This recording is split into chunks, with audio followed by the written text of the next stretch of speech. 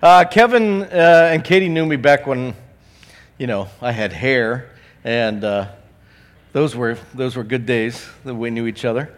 And over the years, we have been able to see each other along the way. My family lived in Pennsylvania, and then we went and served with the Alliance in the country of Russia.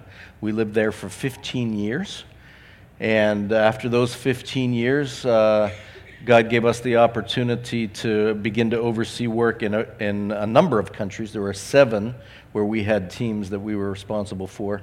And so for that job, we needed to find a new place to live, and we spent a little while in Germany, and then we wound up living in Istanbul, Turkey. So those are places that we've had the chance to live over the years. And it's been 5 years now since we came back to the United States, and my role has been to give oversight to our work around the world, and I spend an awful lot of my time, on weekends especially, in churches like yours, because we're part of this big family across the country, out of which people have gone, and we get our arms around them and make sure that they have what they need to get that job done. So I want to say thank you to you. I came here today, and I'm able to see on that back wall the Duick's picture, and you guys are going to be with them when you make that trip. And Summer's picture is back there, and I think you know Summer, right?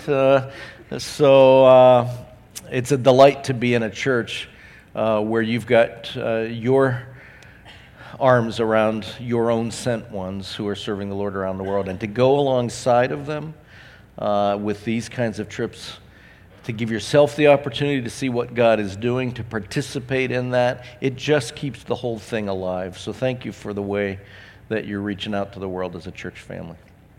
Hey, I want to share a message with you this morning that's called Awaken. It's really called Awaken to Kingdom Reality. And the message is called that because it's from a passage of Scripture where I believe that Jesus was giving a wake-up call to his disciples. So I want to talk to you about that today, because I think that in that passage of Scripture, Jesus is not only talking to 12, but he's talking to us.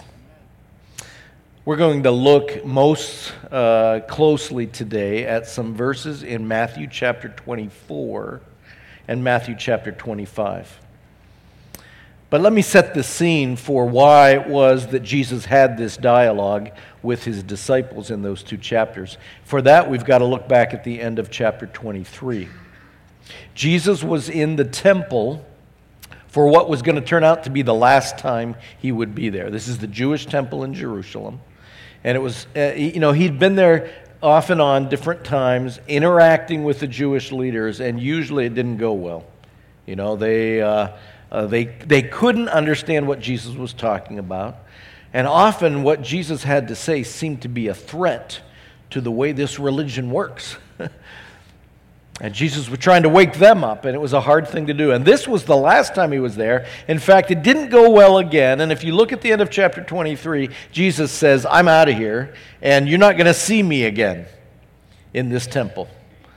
And that was the last time he was there. So he storms out of the temple after this bad encounter with the Jewish leaders who can't understand what he's talking about when he talks about the kingdom of God.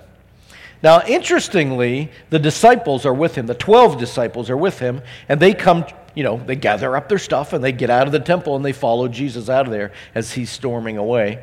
And I think it was an awkward moment. It didn't go well, and Jesus got into another argument with these people, and he leaves, and they're trying to figure out, what are we supposed to say? At least it seems that way to me, because they literally, what they do is they say, Jesus, look at these magnificent, beautiful walls of this temple. Isn't this a tremendous thing? Now, these were local yokels from up at the Sea of Galilee.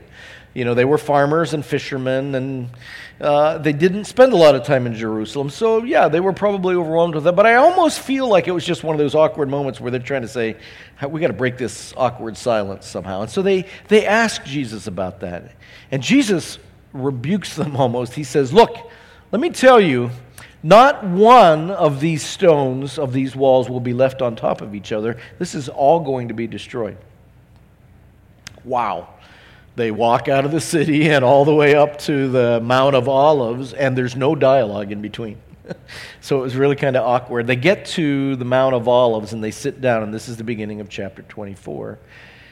And the disciples have a question for Jesus that shows us that they made a connection in their mind.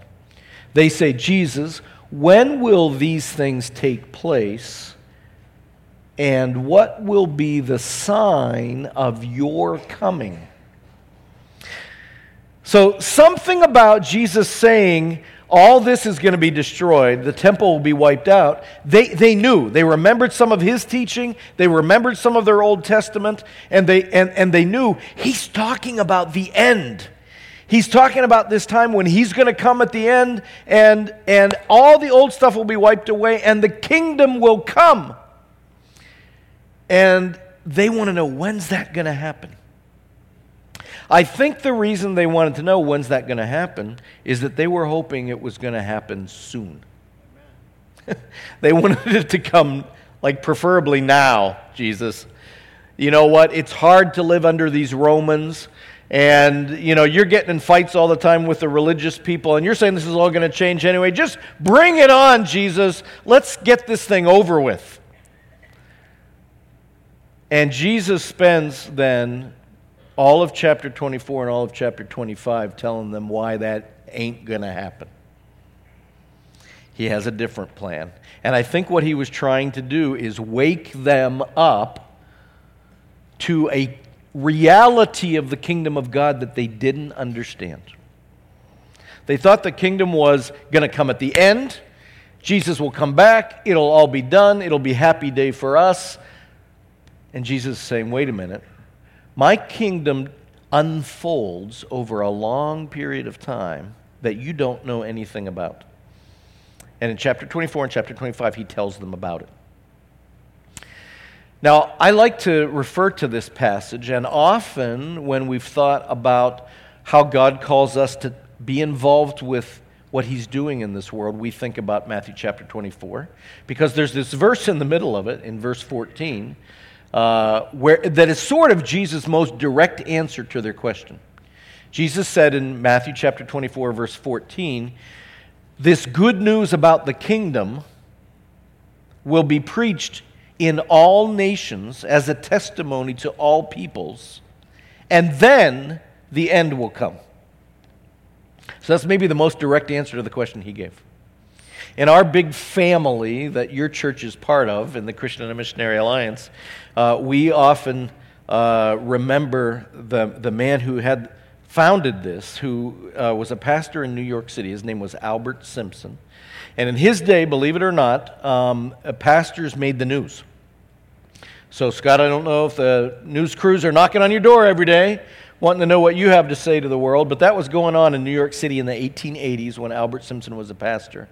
And one of the things they loved about Simpson is he was always talking about Jesus coming back again. And so they bugged him and they asked him, what do you think? When's Jesus going to come back? Can you predict, And then they would type this up in the newspaper stories. So finally one day Simpson said to them all, look, get all your reporter friends and come to my office on such and such a day, and I will tell you precisely when Jesus is coming back. And so all these reporters came to his office, ready to get the story. And he opened his Bible to Matthew chapter 24, and he read them the verse that I just read to you.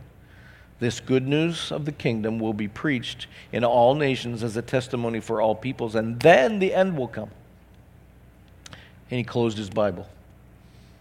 Now, I don't think that's the scoop that the reporters were hoping for that day, but Simpson's point was this. Jesus didn't tell us a lot about when he would come back, but he told us there are things to get done before he comes back.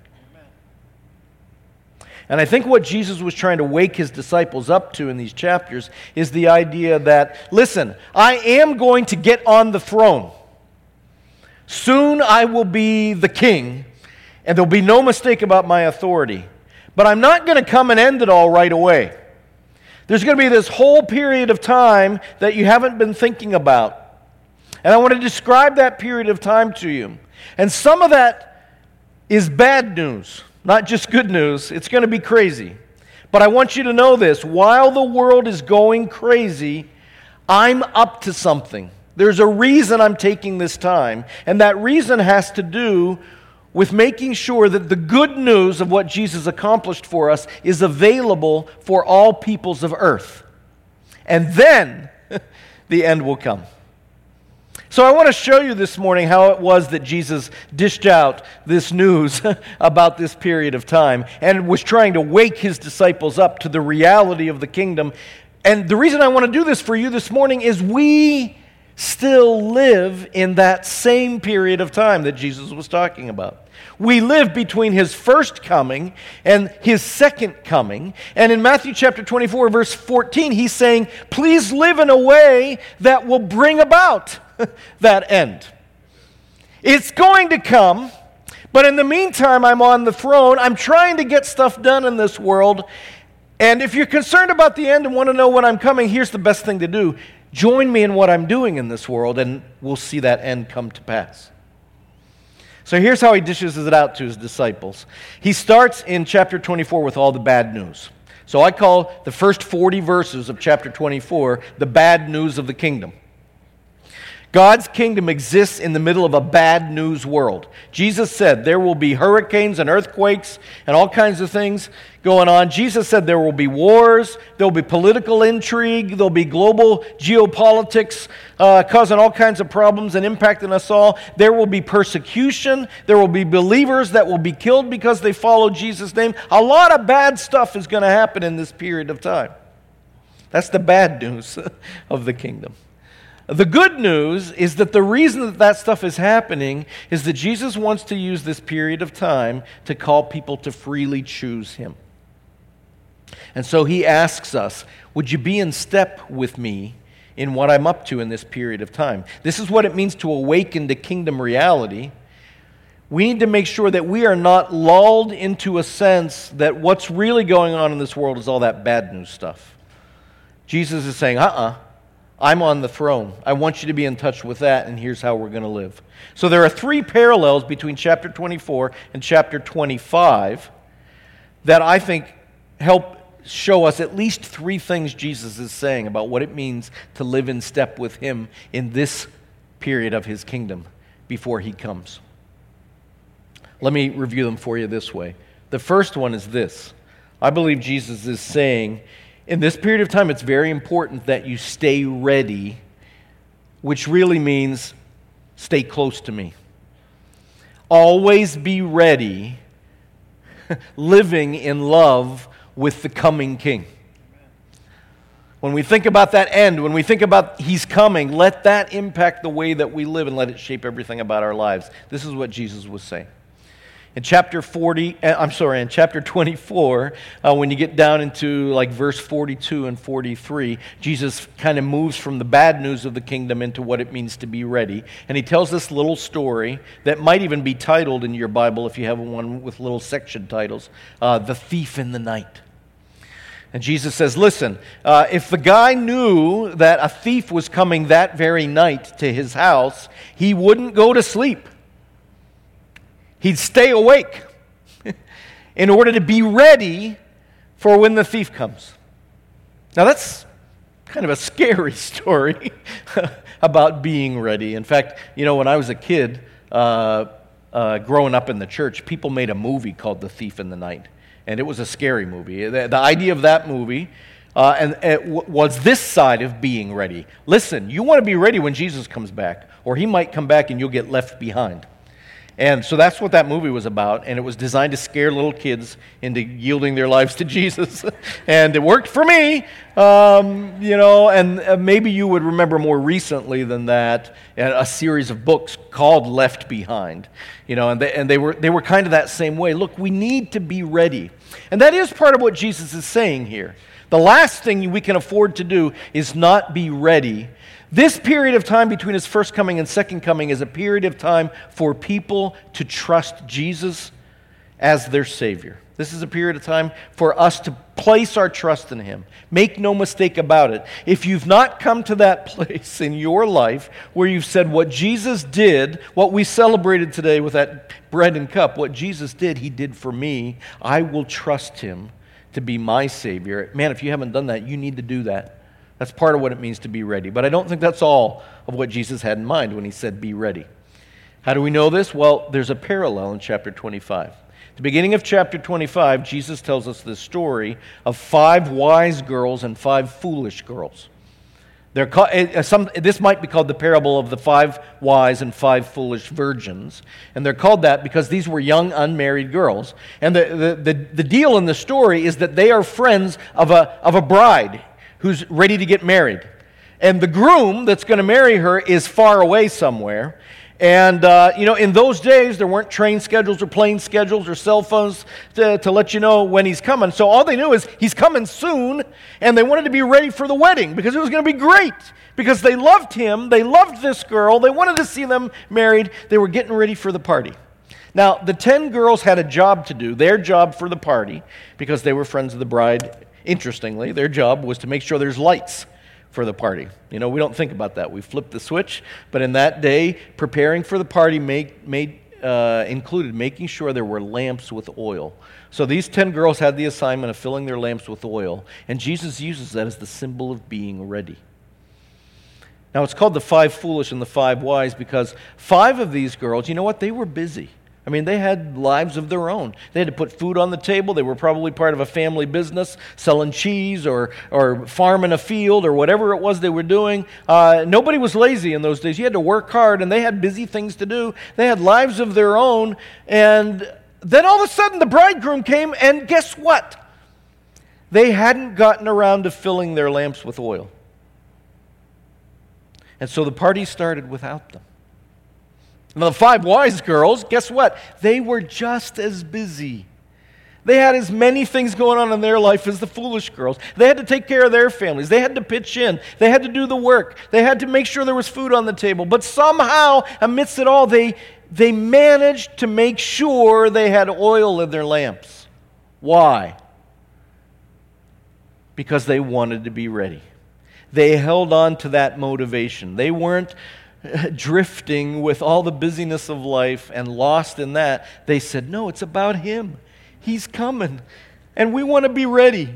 And so no matter what, they made sure that they had their lamps full of oil. Jesus says that's what it's like to live in this period between my first and second coming. Live in light of the fact that I'm coming back. But don't be afraid. Be ready. How do you stay ready? Stay in love with him. It's about him coming. We are to live our lives in light of the fact that it ain't all about this. He's coming. And in the meantime, he's here and he's up to something, and he wants us to be with him. So first, we need to always be ready, living in love with him and what he does. I love to see individuals that live this way, and I've known a lot in my life. I had a friend named Victor in Russia when I lived there. He was one of my first friends, and Victor was one of these guys that just couldn't stop talking about Jesus. He had met Jesus maybe a year or two before I got there, and Victor, I pitied the people that lived in Victor's apartment building because he wouldn't stop talking to them about Jesus. If you were in line behind him at the bank, you were going to hear about Jesus. If you sat by him on the bus, guess what? You were going to hear about Jesus. If you lived next door to him, every time you saw him in the hallway, he just couldn't stop talking about Jesus. He was in love with Jesus. It changed his life, and he was not going to live for the mundane world. He was going to live for the one whom he had come to love. That's the way Jesus wants us to live in this world. I love it when I see it in peoples as well. Put a picture up here if you would. Whole peoples of the world, whole people groups. This picture that you see on the left is a picture that was taken amongst the Bunong people in Cambodia. This is a people group that live just on the left side of that border in Cambodia, and across the border from them is Vietnam. And across the border in Vietnam, there's a group called the Manong. And the Manong people had missionaries come to them and tell them about Jesus in the 1950s. And it changed their life. And in many villages amongst the Manong today, there are churches. And whole families changed from their old ways to follow Jesus. And the Bunong heard about it. And they said, hey, why don't you send some of those missionaries over here? We'd like to hear this Jesus story. Well, guess what? The war got really bad. This was an area of bombing, and frankly, it never happened. until about 25 years later, the Bunong people gained the freedom to come across the river, and they started sharing Jesus with the Bunong. And the Bunong people embraced it. Today, there are about 25 of these little Bunong churches in that part of Cambodia, and our missionaries that live in Cambodia are working to help those churches grow. But here's why I tell you the story. That picture's taken the day they dedicated their New Testament, and it's all about celebration because the Bunong people are in love with Jesus. They are so glad that they finally got a chance for themselves. And so guess what happened? They said, wait a minute. To our north live these other people. They're called the Timoan people. They don't speak our language. Nobody up there knows about Jesus. So these 25 little village churches, they went around until they finally found amongst them who amongst us can speak that language. And guess what they did? They pulled their money together and sent that family up there. And today, there are Timoan followers of Jesus because the Bunong were so thrilled that they got a chance that they couldn't keep it to themselves. Man, that's the way Jesus wants us to live. Let's not get caught up in all the stuff we got to do in this mundane world. It's about Him and what He's doing. He's the King. He's on the throne. He's got a purpose. He wants us to be part of it. All right. Let's look at two more parallels between chapter 24 and chapter 25, and I think the picture fills out. How is it that Jesus wants us to live in this age that you and I live in? The second point is this. Jesus tells us, always be investing what I've given you here and now in what's going to last beyond my second coming. Take what I'm giving you now, because guess what? It's not going to last. There's going to be a great bonfire someday in which the stuff of this world burns up. But Jesus is in the business of converting the stuff of this world into resource for what His kingdom is all about. So He says, always be invested. So if we go back to chapter 24, Jesus, in about verse 44, 45, very briefly he says, it's kind of like a master that goes away, and while he's away, a good servant takes from amongst the resources of the master and feeds the people in due time. That's what Jesus said. Being ready and living in this period between my comings is kind of like I'm the master that went away and I've given you resources. Now take them and use them to feed the people in need at the right time.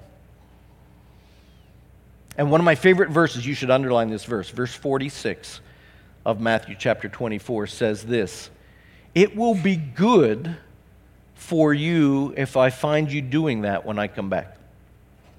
Man, I wish they'd put that in the movie when I was a kid. Right? They made us scared of Jesus coming back. But Jesus has said, you don't have to be scared. If you want to be ready for me to come back, be doing the right things. It's good for the one whom I find living this way when I come back. Jesus is telling you how to be blessed in this age, how to live in a way that you don't have to be afraid of His return. Let's get with what He's doing. Now, we see a parallel to this in chapter 25. We go to chapter 25 and we see the story or the parable that sometimes we think of as the parable of the talents. The New International Translation calls it the parable of the bags of gold. So, talent was a sum of money. So whether it's talents or bags of gold, the point is this. A master went away. He had 3 servants in this story. He gives to the one servant 5 bags of gold, to another one 2, to another one 1. So God doesn't give us all the same amounts in this life, but He wants us to use what He gives us. So He says to the guy, I'm going away, I'll come back. When he comes back, he calls them in, and the guy who had received 5 bags of gold, you know the story, right? He doubled his money. He invested it on behalf of the master. He says, Master, I now have 10 bags of gold. And the master says, well done. You're a good and faithful servant. The guy who had given 2 did the same thing. He comes in, here's my 4, and the master says, well done. You're a good and faithful servant. That's what I want you to do. The guy who got one was like me. He saw the movie, and he was afraid. He said, I know you're a hard master, and man, the last thing I could afford to do is you come back and I lost your money. I didn't want to lose it, so I buried it in the ground. So he goes and digs it up, and he gives it, and here you go. And the master was not pleased. Why? Because the money's going to burn. It wasn't about getting it back. It was about investing it in the kind of fruit the master desires to see. This is what Jesus wants to do. This is what he wants from us. Let me tell you a story from the Philippines. Some friends of mine that work in the Philippines, Tim and Cleo Untime. Cleo was actually born in the Philippines, but they serve there as missionaries. They work with Marketplace Ministries of the U.S. CNMA. But Cleo inherited some land in the Philippines. I went there. It's out in the middle of nowhere. But she inherited this plot of land. I thought, what are we going to do with this? And so they took me out there to see what they're doing with it, and this is what I saw. This is a sugar farm. So people grow sugar cane, and they cut it, and they bring it, and these guys have this old ancient, it's a cast iron big machine with these gears, and it squeezes sugar cane and squeezes the juice out of it, and they turn that into sugar. And I thought, well, that's a funny thing for missionaries to be doing. Now here's the story.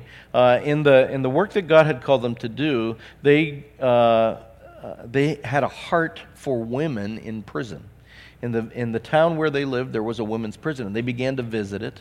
And over time, some of these women decided to follow Jesus and trusted their life to Jesus. But they began to realize one of the biggest needs of these women who are in prison is while they're in prison and dad is who knows where, the kids are going wild. And they're not staying in school, and they're getting into trouble, and they're going, you know what, the whole process is repeating itself. And they thought, we got to do something to help. So they started out by, what are the things we can invest in to help keep these kids at school at least? Can we get them through school? And one thing led to another, and over time they began to offer scholarships. And they saw kids not only get through school, but they began to try to provide scholarships to get them through college. And when I was there about a year and a half ago, we met the 50th young lady graduating from college because of scholarships that this couple was able to give all these kids. So I thought, man, what a thing. And I met kid after kid that had been grown up and had followed the Lord or had stayed out of trouble at least. And I met mom after mom that had gotten out of jail and found Jesus. And whole families were being changed, dozens and dozens of them. And I thought, so where in the world does all this money for all these scholarships come from? That's why they took me to the sugar farm. They took a plot of land that ain't going to last, that they received because of an inheritance. And they said, how can we invest this in something God can use for what does last? Folks, that's the way God wants us to live. And I love to talk about this in churches like yours because one of the things I get to say is, this is the way many of you do live. Last year, our family of churches across this country gave $63 million to get our arms around those 700 missionaries that work around the world and to get out there and do stuff amongst them. That's a tremendous investment of the stuff of today in the things that will last. So if you're one of them, I'm here to say thank you. And if you're not, this guy right here will tell you how to get involved. This church loves to touch the world. As you hear about your opportunities to be part of that, jump in, because this is how Jesus wants us to live. All right, hey, I do have a third point, and I'll give it to you quick because we're about out of time. And the third point is this. Jesus says, I want you to always be serving because my kingdom is love and people are precious. He doesn't want us to miss this point. Sometimes we can read Matthew chapter 24, verse 14, which says this good news of the kingdom will be preached in all the world as a testimony to all peoples, and then the end will come and we think, oh, it's about preaching. Get on the radio, man. Get out the internet. Reach people. Send the gospel around the world. And those are all good tools, but that's not all Jesus talked about in this passage. When he talks about that good servant in chapter 24, he said, there's also an evil servant. And the evil servant not only didn't invest the resources of the master to do the right thing at the right time, he actually squandered resources on himself and abused people by neglecting them, not caring that the master cares about them. You go to chapter 25, and I don't know if you know what comes at the end of Matthew chapter 25. There's this great scene of a judgment. The sheep and the goats. Jesus divides us into two groups, the sheep and the goats. And to the sheep he says, look, when you saw me naked and hungry and thirsty and sick and in the hospital and in prison, you ministered to me, you fed me, you gave me water, you came, you visited me, you healed my wounds. And the sheep say, what are you talking about, Jesus? We never saw you that way. He said, yeah, but when you did it for these people, even the least of them, the one you were really serving was me. He says to the goats, you didn't feed me when I was hungry. You didn't give me water when I was thirsty. You didn't visit me in prison or the hospital. No one ministered healing to me when I was sick. And they said, Jesus, we never saw you that way. We saw these other crazy people, but we didn't see you. And he says, look, when you didn't do it for them, the one you were neglecting was me. Folks, it can't get any clearer that the king who already sits on the throne cares about needy people. And we ain't with them if we don't care as well. Wow. That is a wake-up call. So 3 things that we've seen. Jesus says, look, in this period of time, I want to come back. The end will come, but there's stuff to get done. And that's what it's all about. Don't get lost in the craziness of this world. Don't get lost in your own business like those 5 foolish girls that didn't have time to be ready. Always be ready. Stay in love with me. Walk with me. Always be investing what I'm giving you now in what's going to last. Always be serving because I love the peoples of the world. They live all around you. They live all around the world. He wants us to serve them all. Wake up. This is the kingdom reality. Let's pray, okay? Lord, thank you for our time together this morning. Man, it's been great to worship you in this place. Thank you, Lord, for this clear picture. I think it's pretty clear. We're not just wandering through space and time waiting for you to come back. You're up to something very specific. And you ask us to be in step with you, Lord. So wherever it is that I'm fuzzy, that I'm overwhelmed with other junk, that I'm missing the point of what life's all about, would you wake me up today? Wake us from our sleep, Lord. Help us be in step with you because you're the King. We love you. In Jesus' name, amen.